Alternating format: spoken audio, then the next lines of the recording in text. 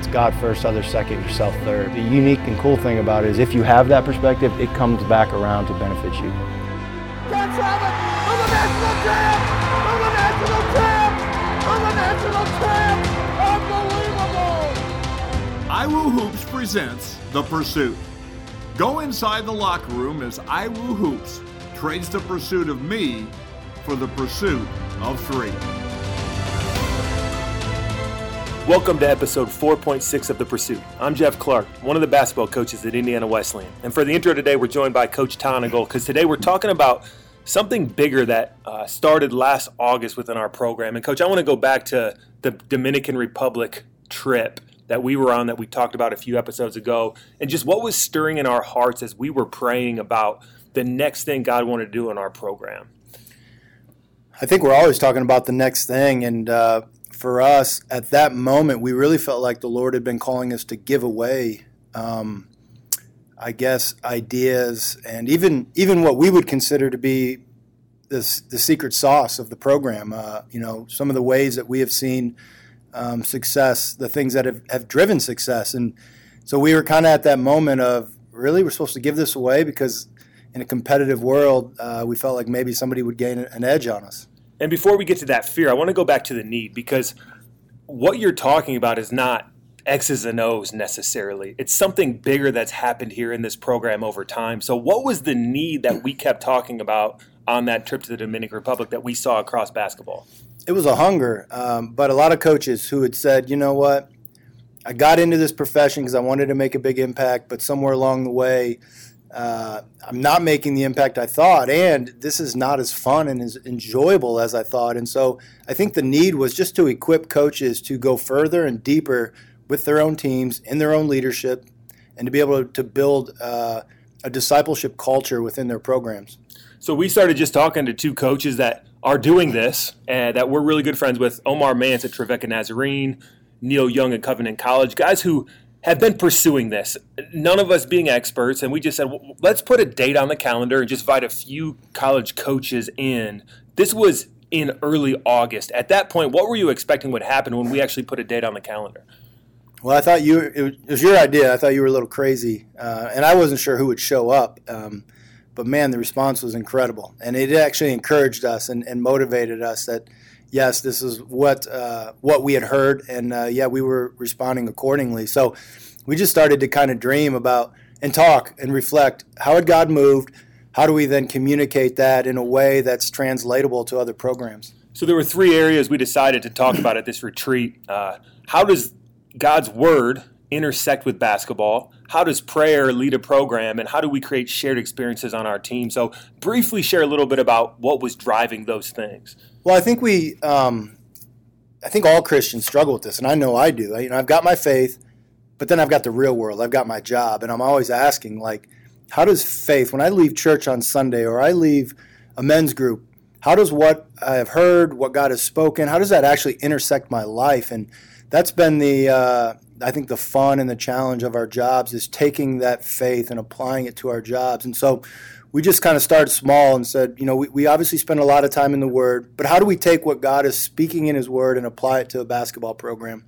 We saw God move through prayer over the years, and so we just said, how do we take that and teach that to other coaches?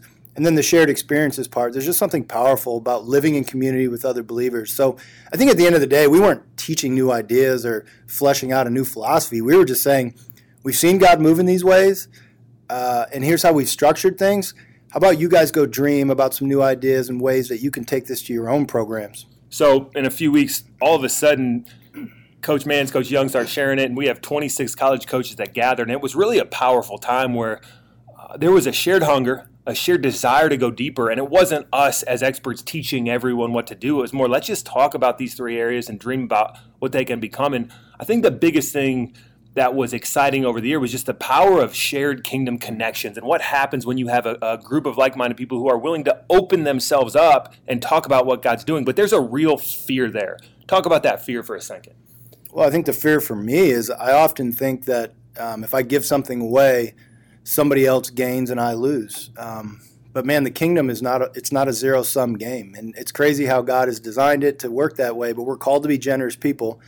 And when we actually give away, other people, yeah, sure, they're blessed and they receive, but I don't think that things are taken from us. And to rewire myself to think that way in terms of program and philosophy, to say, I'm going to share with you guys how we've built this program and some of the ways we've been successful, and lean into that and not be fearful that somebody else is going to gain an upper hand on me, but realize I'm being obedient by giving away these things because God's called us to be generous. And then at the same time, we're not going to lose anything. And we talked throughout this series about how those things come to life, the word, prayer, shared experiences. So hopefully people will see those lived out in our program in practical ways. But what was so exciting was as each month we created a Zoom call and we just got together and no structure. We just shared what God was doing in our programs, shared the challenges we were facing, the tension of how to apply these things. And it was amazing what we heard God doing in different programs throughout the year. In some ways, more creative and more powerful than we could have dreamed on our own. Yeah, I mean, we've talked about this, but you can only shape people to the degree to which you are being shaped. And we'd get on these calls and these coaches would say, hey, here's how I'm being shaped right now, and here's how it's affecting the people that I lead. And that stuff would encourage us. We'd go back and we'd say, okay, let's try that. Let's try this. And it's just as we've talked about, when you get into season, the hyper-competitive side of you, the worldly side of you wants to say this is all about winning. But to get on these monthly calls and to be reminded of our first calling, which is to disciple our players, to love other people, really drove our seasons and kept us on that trajectory that we had left in early August. So in the first half, we're going to talk to R.J. Barsh. R.J. is a head coach at Southeastern University, and he actually scheduled his flight a week early. So he wasn't there for that, but he came, and we lived some of these things out together for a couple days, and then he was on the calls throughout the year. In the second half, Coach Ryan Osborne from Carmel High School is going to come on, and you and he went way deeper throughout the year, and you guys will talk about that in the second half. The power of a kingdom connection, not for a guy who's necessarily in a Christian environment, but who has real faith and wants to pursue God and find more meaning and fulfillment in what he's doing. So we'll share those two conversations, the first and second half, and I think it'll be exciting for listeners to hear a couple ways how being willing to open yourself up, have a deeper kingdom connection can encourage you, take you to another level, and then help the team you're leading go deeper in terms of their potential. We're joined now by Coach R.J. Barsh from Southeastern University and Coach Greg Tonagel. And before we get into this season, I want to go back a couple years because several years ago when we first connected, it was right before we played in a huge game. It was to go to the Final Four for both programs, the first Final Four in program history. But there was something deeper that happened between our programs that year. So let's just go back, coaches, as head coach of the program, the first time we were able to connect and the way it led to just a mutual respect between the programs. Go ahead, RJ. I'll let you tell the story from your perspective. I remember it was our university's first time making the national tournament for basketball. And when you were in a new situation, you know, the thing you rely on the most is the thing that you're closest to. So that was my faith. And we got the email of the correspondence that there would be a prayer breakfast, and coaches would meet up for prayer every day up, going into the tournament. And so I told my staff, well, we're going to be there. And we're going to be there till we go home. And so we started going to the breakfasts, and, as the days went on, the team started to drop off, and we connected with the Indiana Westland staff simply because, their hearts were pure that day one. It's literally everyone's excited to be there, but we're connecting about our faith. And we were talking about our journey, and you guys had mentioned you guys had went on a trip or something that first morning. Someone talked about a trip you guys had went on, or there was a parent or somebody that mentioned it, and I remember looking at my assistant just like, that's what it's about. Winning is amazing, but this is the first thing that these guys talk about. Like, they're not even, of course they're worried about the games, but they're worried about they're worried about their players' lives. If they're in there, we're going to be in there. and that was just a beautiful, organic connection that the Lord created. Yeah, it's pretty cool that it all started off the court. And I remember watching your team. You guys upsetted the number one team in that tournament on that last second shot, which was just a crazy victory. And then, we end up meeting up later on in the Final Four. But the friendship that came out of that, the mutual respect, I think, there was just something different. We knew that we were going to be friends for a while. So let's fast forward to this year then, because we've kept in general contact, but probably not deep contact from that time. There's always been a shared respect, but not a deep friendship necessarily. And you and Jordan Widener talked about you coming up when we were going to host the Greater Retreat in August. So, Coach Barsh, what sparked you to come? And then maybe tell the story about how you didn't end up at the Greater Retreat. Well, the whole connection with Jordan, too, was really cool because just watching his story from being on that Final Four team, that the team that had beat us, I remember talking to my players about just the system and the integrity that it seemed like he played with and how hard he played. And then when I saw he was on the staff and he had emailed me a couple times, so there's always something that happened in that tournament in 2014 that was still living. And when he had called and said, "Hey, we want to do this retreat," and the Greater Connection, I was like, "Man, that sounds like something that I definitely want to know." And then from a basketball sense, I kind of want to see the ins and outs of what you all do, and to know that it's seeped in faith.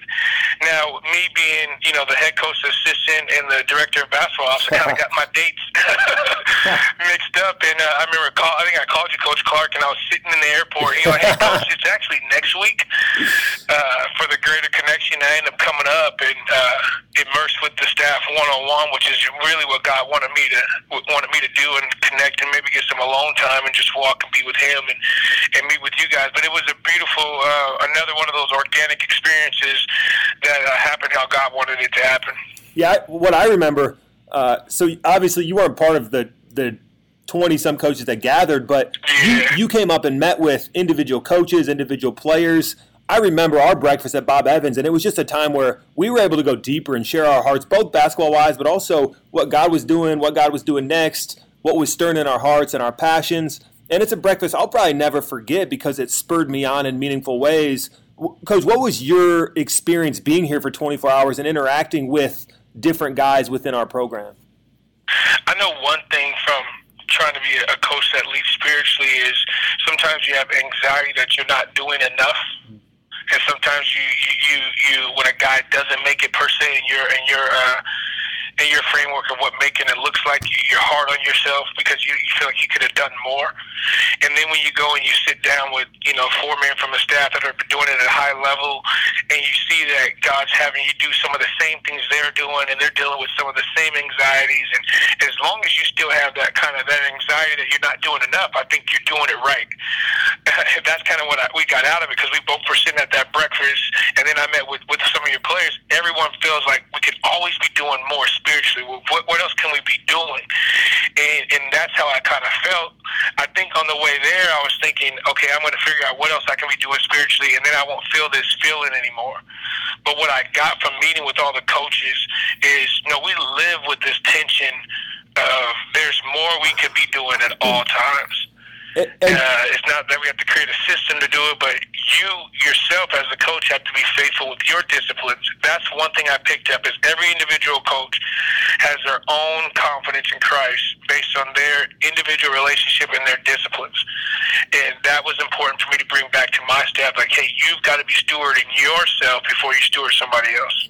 And that's one of the things I want to hear from both you guys on, because we're all trying to apply our faith in a different context, so it's going to look different.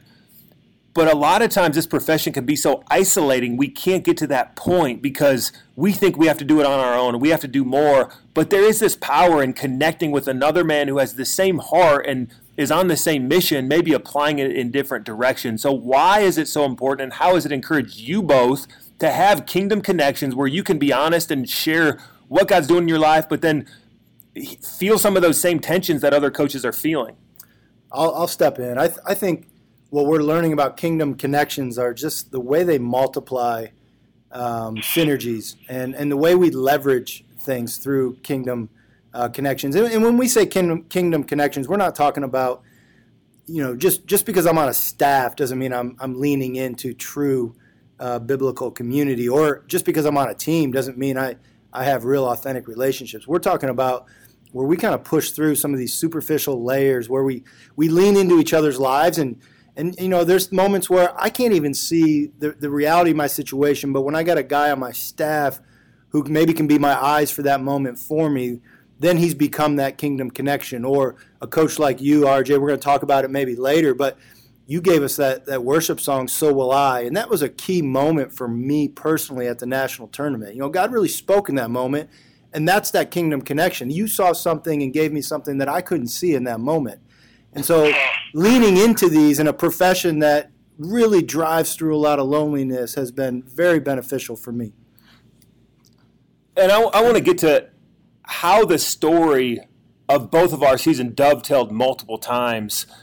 Let's start just with a moment when we played each other. So we traveled down and we played at your place at Southeastern, and I thought it was pretty cool what you both agreed to do. On the morning of the game, Coach Barsh gives a devotional thought to Indiana Wesleyan's team, and Coach Tano gives one to Southeastern team, which I'm not sure that's ever been done in go figure. college basketball, just because of this tendency to want to protect. So what did you guys experience that day? I know for me, I was glad that I'm like this motivational guy at all times, and I'm running hot, and so I was thrilled that my team would be able to sit with Coach Tonigal and get some wisdom from a different voice. And then I also was blessed and challenged that, man, here I have 17, 18 people in front of me, and there may be somebody who doesn't know God, and I get an opportunity the day of a game to potentially get someone closer to the light. I'm going to go hard on this. And it totally forgot that we have the game for those 25 minutes and immersed ourselves in our calling. And I remember when it was over and, talking to somebody else about it, and they're like, man, why would you do that? And then I'm just like thinking to myself, in hindsight, I don't know why I did that, but I do pray for opportunities to make sure that the ministry is more important than the hoops. And that was one of those opportunities to actually walk that out. For me, I think too often, sometimes my competitiveness is driven by pride. And so initially I was like, I'm not sure I want to give a really great devotion to this team because if they come out and kick our butts tonight, how am I going to feel? And but that's still that tension we talk about. As we give away things, it's not a zero-sum game. And so just because I'm blessing, maybe Southeastern today, it doesn't mean I'm taking away from my team. And I've got to be able to let down that pride and lean into some humility. So to me, it was an exercise in humility. I don't know if your team got anything out of it, but for me, I grew during that process. And from my perspective, listening to Coach Barsh, he's this dynamic motivational speaker, and our guys were still talking about some of the examples you gave weeks and months later, so it was transformative. But what was neat for me was not only how it resonated with the players, but then that night, how competitive the game was. It was two ranked teams, and it wasn't just like, we're going to be nice, and we're just going to share this sweet moment and then have fun together. No, our guys went to war that night, and I think that's a picture of how this should be. But let's go to another place where we dovetailed a little bit. So after the greater retreat, we had monthly connections where coaches could get on, and it wasn't structured. It was more just, hey, let's share what God's doing, both good. Let's share the challenges we're having in the year. And Coach Barsh, you were part of those multiple times. Coach Tonigal, I was. What did you guys experience on those? Because, again, there were places we went to as coaches that often we don't have a spot because it's such an isolating profession. I know there were multiple times where we would be on the call and a coach would share a prayer request or a vulnerability or a praise report.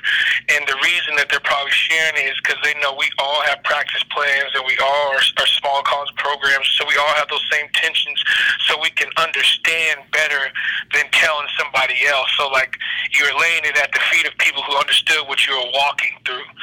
And we all deal with different things. And what it helped me to do is there are some things in my own life that I needed to lay at the feet of some men of God and to be prayed with, and then also to celebrate with. And so it gave me that outlet. I think that's the kingdom connection. The connection was always there. What made it kingdom was I was able to put a prayer request in front, and guys rallied for me, and guys are praying for me and praying for my wife and things of that nature. And then when the praise happens, I'm still getting text messages from different guys of things that have came forward in our personal lives.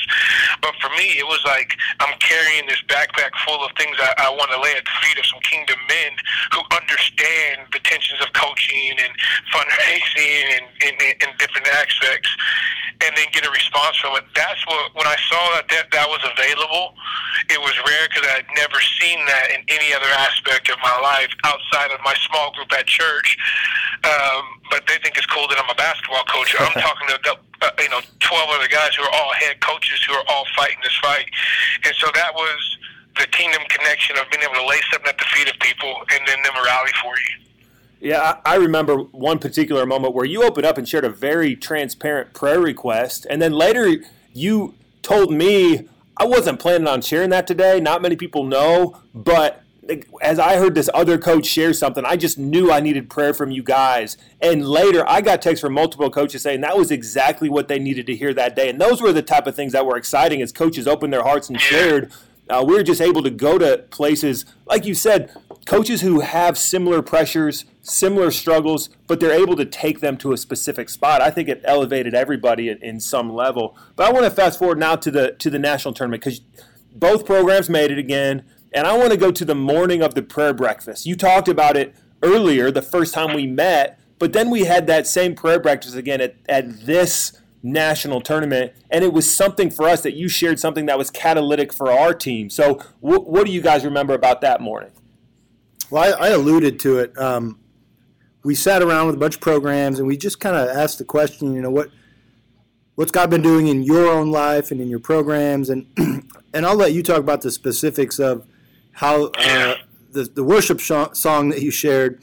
But for whatever reason, it was powerful, and it was very meaningful, and it was just the time was appropriate. And since then, it's the number one song played on my Spotify in the mornings and the evenings, and it's led me to new places of worship. So I'll let you kind of tell the context of that.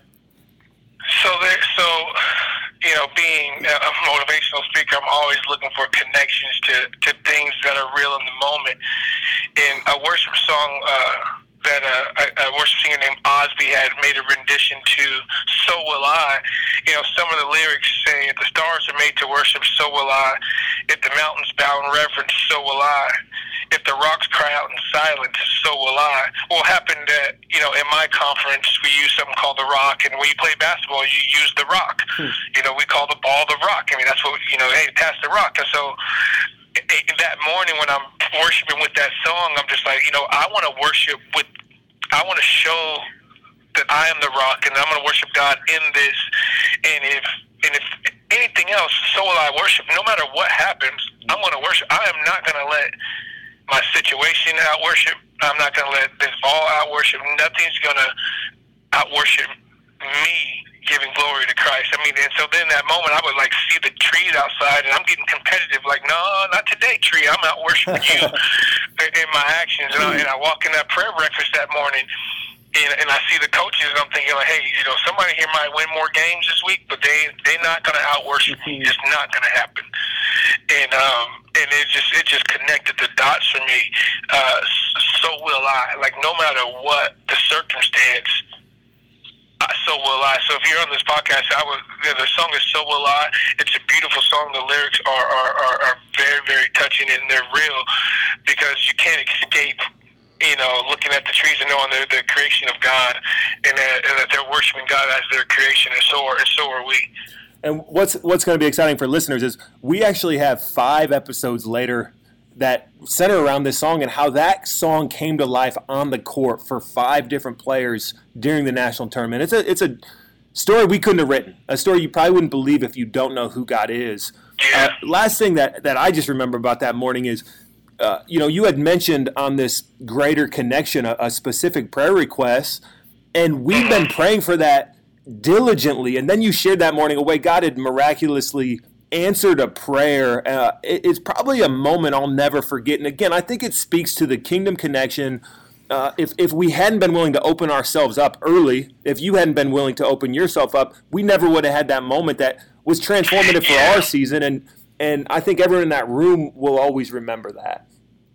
So it was beautiful. There's another part in the song that says, as you speak, 100 billion failures disappear. And the prayer request that I had put forth with the other Kingdom coaches, I feel like I had 1 billion failures in what we were trying to accomplish with my wife's health and having a baby, but be able to sit there with the coaches and say, hey, look, my wife's health's in a good place. she's fighting every day with her leukemia. But guess what? We're bringing a baby into this world now. So the song is right, and so is God. When Joel Houston wrote that song, "The billion failures disappear, and you worship while they disappear." And so that was cool. And like you said, it was good that there was a vulnerable moment, like 3 months before that, where I mentioned that, and that's the kingdom part of the connection. So last thing from you guys, how would you encourage a coach who's listening to this that in their heart they're yearning to go deeper with other coaches and other leaders who have the same pressure, but they don't know how to get there because they're protective, they're fearful, they don't want to open themselves up? How would you encourage them forward?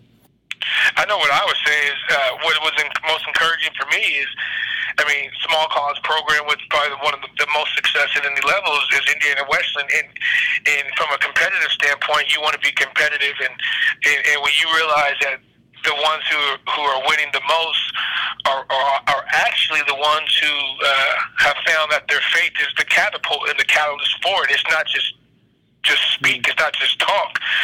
This is real, and then it's much more applicable when the winner is doing it from my seat. And so for me, if there's a coach out there who's like on the fence about this, I will tell you this: you will enjoy your wins more and learn from your losses more with the Kingdom Connection, because you'll be able to see beyond just the court, and that's ultimately what we all want to do. I always study the coaches who are 80 or 90 and what they remember the most, and they remember the moments. And when you have Kingdom Connection, you can see you get to create more of those moments.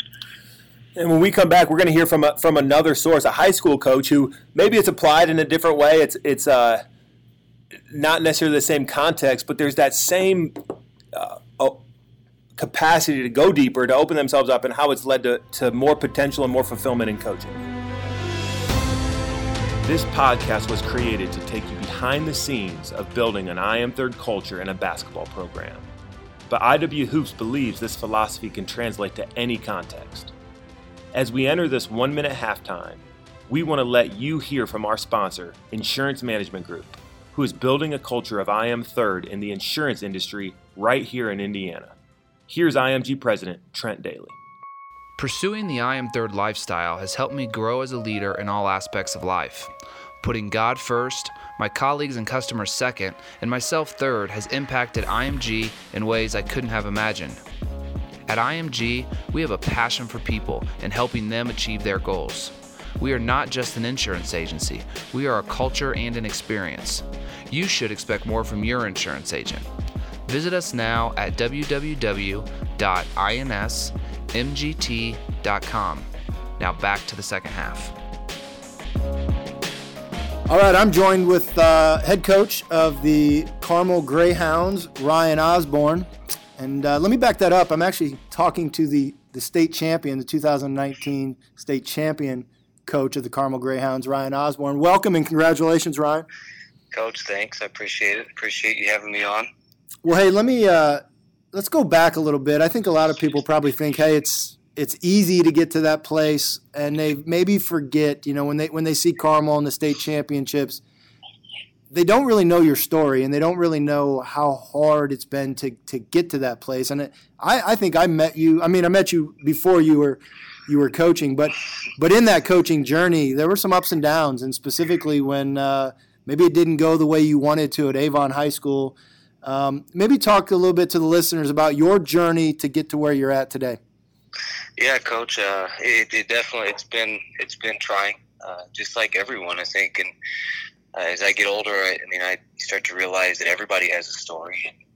And I think I was just talking to players this morning. It's what you do with that story. It's what you do through those down moments, maybe that determine your next step. And I feel very fortunate to be where I am, and through that process, I think has kind of changed me as a person, and leaning on different things. And so back it up to Avon days, and I think at 30 years old, I was young and had coached at IUPUI for a couple years, and at that time felt like I was on top of my game, and felt at that point like I was accomplished and had an idea of where I was going.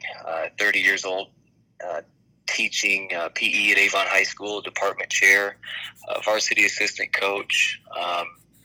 2011, I had just finished our best record, I guess, in school history as a basketball program, and had just had our second child. My wife was teaching at Brownsburg. Our kids were local to the district. We lived right across the street. And, at 30 years old, I think at that you feel like you got everything figured out. And it was, I don't know, early April, middle of April, when I found out that there were budget cuts due to a referendum not passing, and that I would not return as a coach, as a teacher, and would have to look for a job.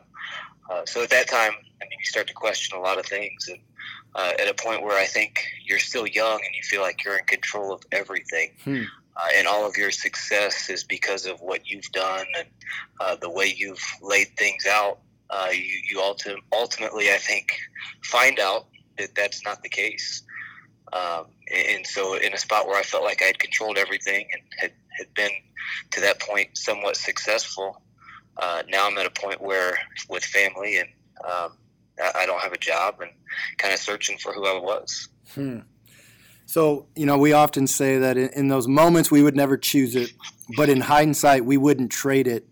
What aspect of that very difficult journey have you now used for the position you're in now? I mean, the perspective on life has changed.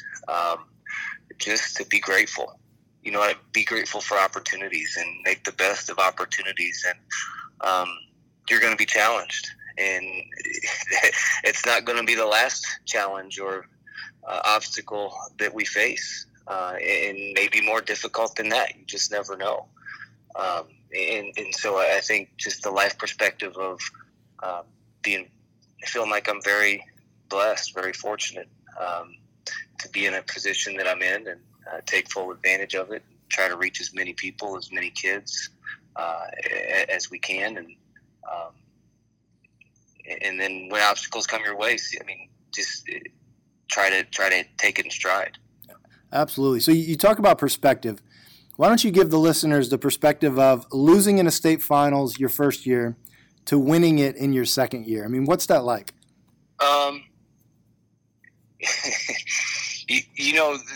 I give a lot of credit to the kids for that. I mean, that was we put a lot of work in, and felt like we had a good, talented team, a group of guys that were committed, and to get to, I don't know, as a first year head coach, to get to that point was a great experience. I mean, unbelievable experience, and I'll never downplay that. I'm so fortunate to get to that point.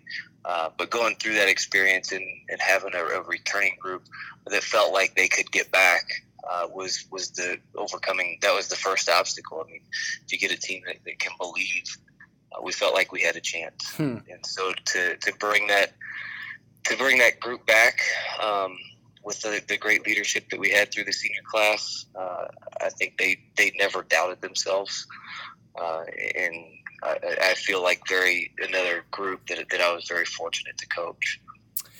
You and I had a conversation shortly thereafter winning, and it really resonated with me when I won my first championship. It kind of didn't fulfill me in a way that I thought it would. And you had a similar moment, because I think most of us, before we've reached that pinnacle, we think if I just get there, it's over. I'm done. I'll be happy. And then you get there and you go, I mean, this is good, don't get me wrong, but right. This ain't going to completely. Why don't you maybe talk a little bit about that? There are so many coaches out there that are saying, if I can just be like that and win a state championship, then I'm done. Yeah. Well, yeah. And we grow up. I mean, both of us, you grow up in Indiana and you're playing high school basketball. And I mean, that's the pinnacle. That's something that you dream of. That's an opportunity that you strive for. And, there's a lot of buildup, and then to accomplish that, and I will never downplay it. I mean, it's something that will always be special. It's something that is I feel very fortunate to be a part of. Takes a lot of time, takes a lot of commitment, not from myself, but from the people that surround me, to get to that point. But like what you were saying, you get to that point, now what? They're fleeting moments. It's enjoyable, it's fun, but life goes on. I mean, there's another day, and you don't. What you find out, I think, is that's not the ultimate that you thought. And again, I don't know. You don't want to downplay winning a state championship, because it is special. It's special in Indiana. But you take on another day, and you find more gratitude, I think, in working with the kids that you have. Yeah, absolutely. The development of your kids and watching them change over time than you do maybe a championship. So you described it well. I mean, obviously, we're competitive people, and we don't ever want to cease to be competitive.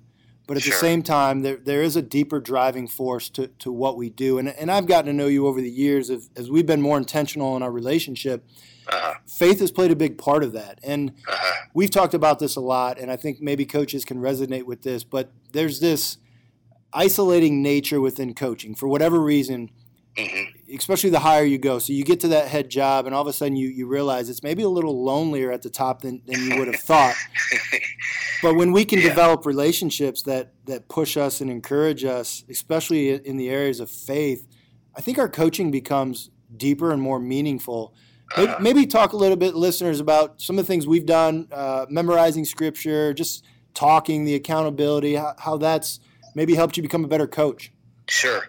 And I think what sticks with me is and we were just talking about this yesterday, is the freedom that comes with it, and the feeling of freeness that you get when you're in the Word, or when you find confirmation in what you're doing daily. And rewind to last year when we started the memory verse with Philippians 3, and I felt like at that time, just committing a certain part of the morning, every morning, it started my day with discipline. And the thing that stuck with me, the quote that stuck with me is the way you do anything is the way you do everything. And I felt like when I was in that moment, when I was digesting all of the Word and being intentional and diving in, it resonated. It continued throughout my day. And then that continued into practice, and then the week of practice seemed to be there just became a certain amount of joy that came with it. But then the other thing we talked about is you get in the mode of busyness, and the feeling of freedom that I was talking about. You lose that when you get in the busyness, the anxiousness, the anxiety of the daily preparation. Practice plans, or scouting, or player development, or whatever that is. And so the balance of finding that intentional time, including that in your day, and still preparing, still being good in practice. There's a balance there, and it becomes very difficult. But I guess my point is, when I found time to do it, it made my days, made my weeks so much more enjoyable, so much more. I just felt more fulfilled. Yeah.